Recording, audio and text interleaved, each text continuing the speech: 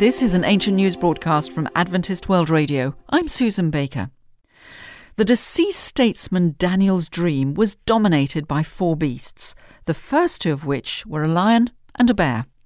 Today we bring you breaking news as researchers have tied the third beast, a leopard, to another great world empire. I'd like to welcome our ancient history correspondent Dr. James Smith back to the studio. He has more to share about this next empire. Thank you, Susan. Yes, after Babylon, represented by the lion in Daniel's dream, and the bear, which symbolized Medo-Persia, the next great power in history was Greece. A leopard is a pretty fast-moving animal on its own merits, but the one in the dream had 4 wings attached to it, making it even faster.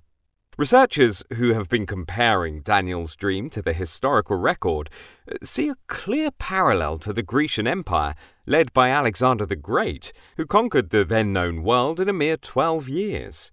Greece was the dominant regional power from 331 to 168 BC.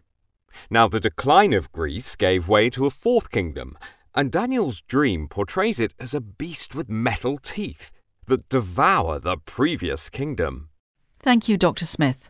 And we'll have more details on this fourth power in our next show. But for now, it's safe to say that Daniel's dream qualifies as the scariest nightmare ever to have been proved true that we've covered in this studio. That concludes our Ancient News broadcast from Adventist World Radio.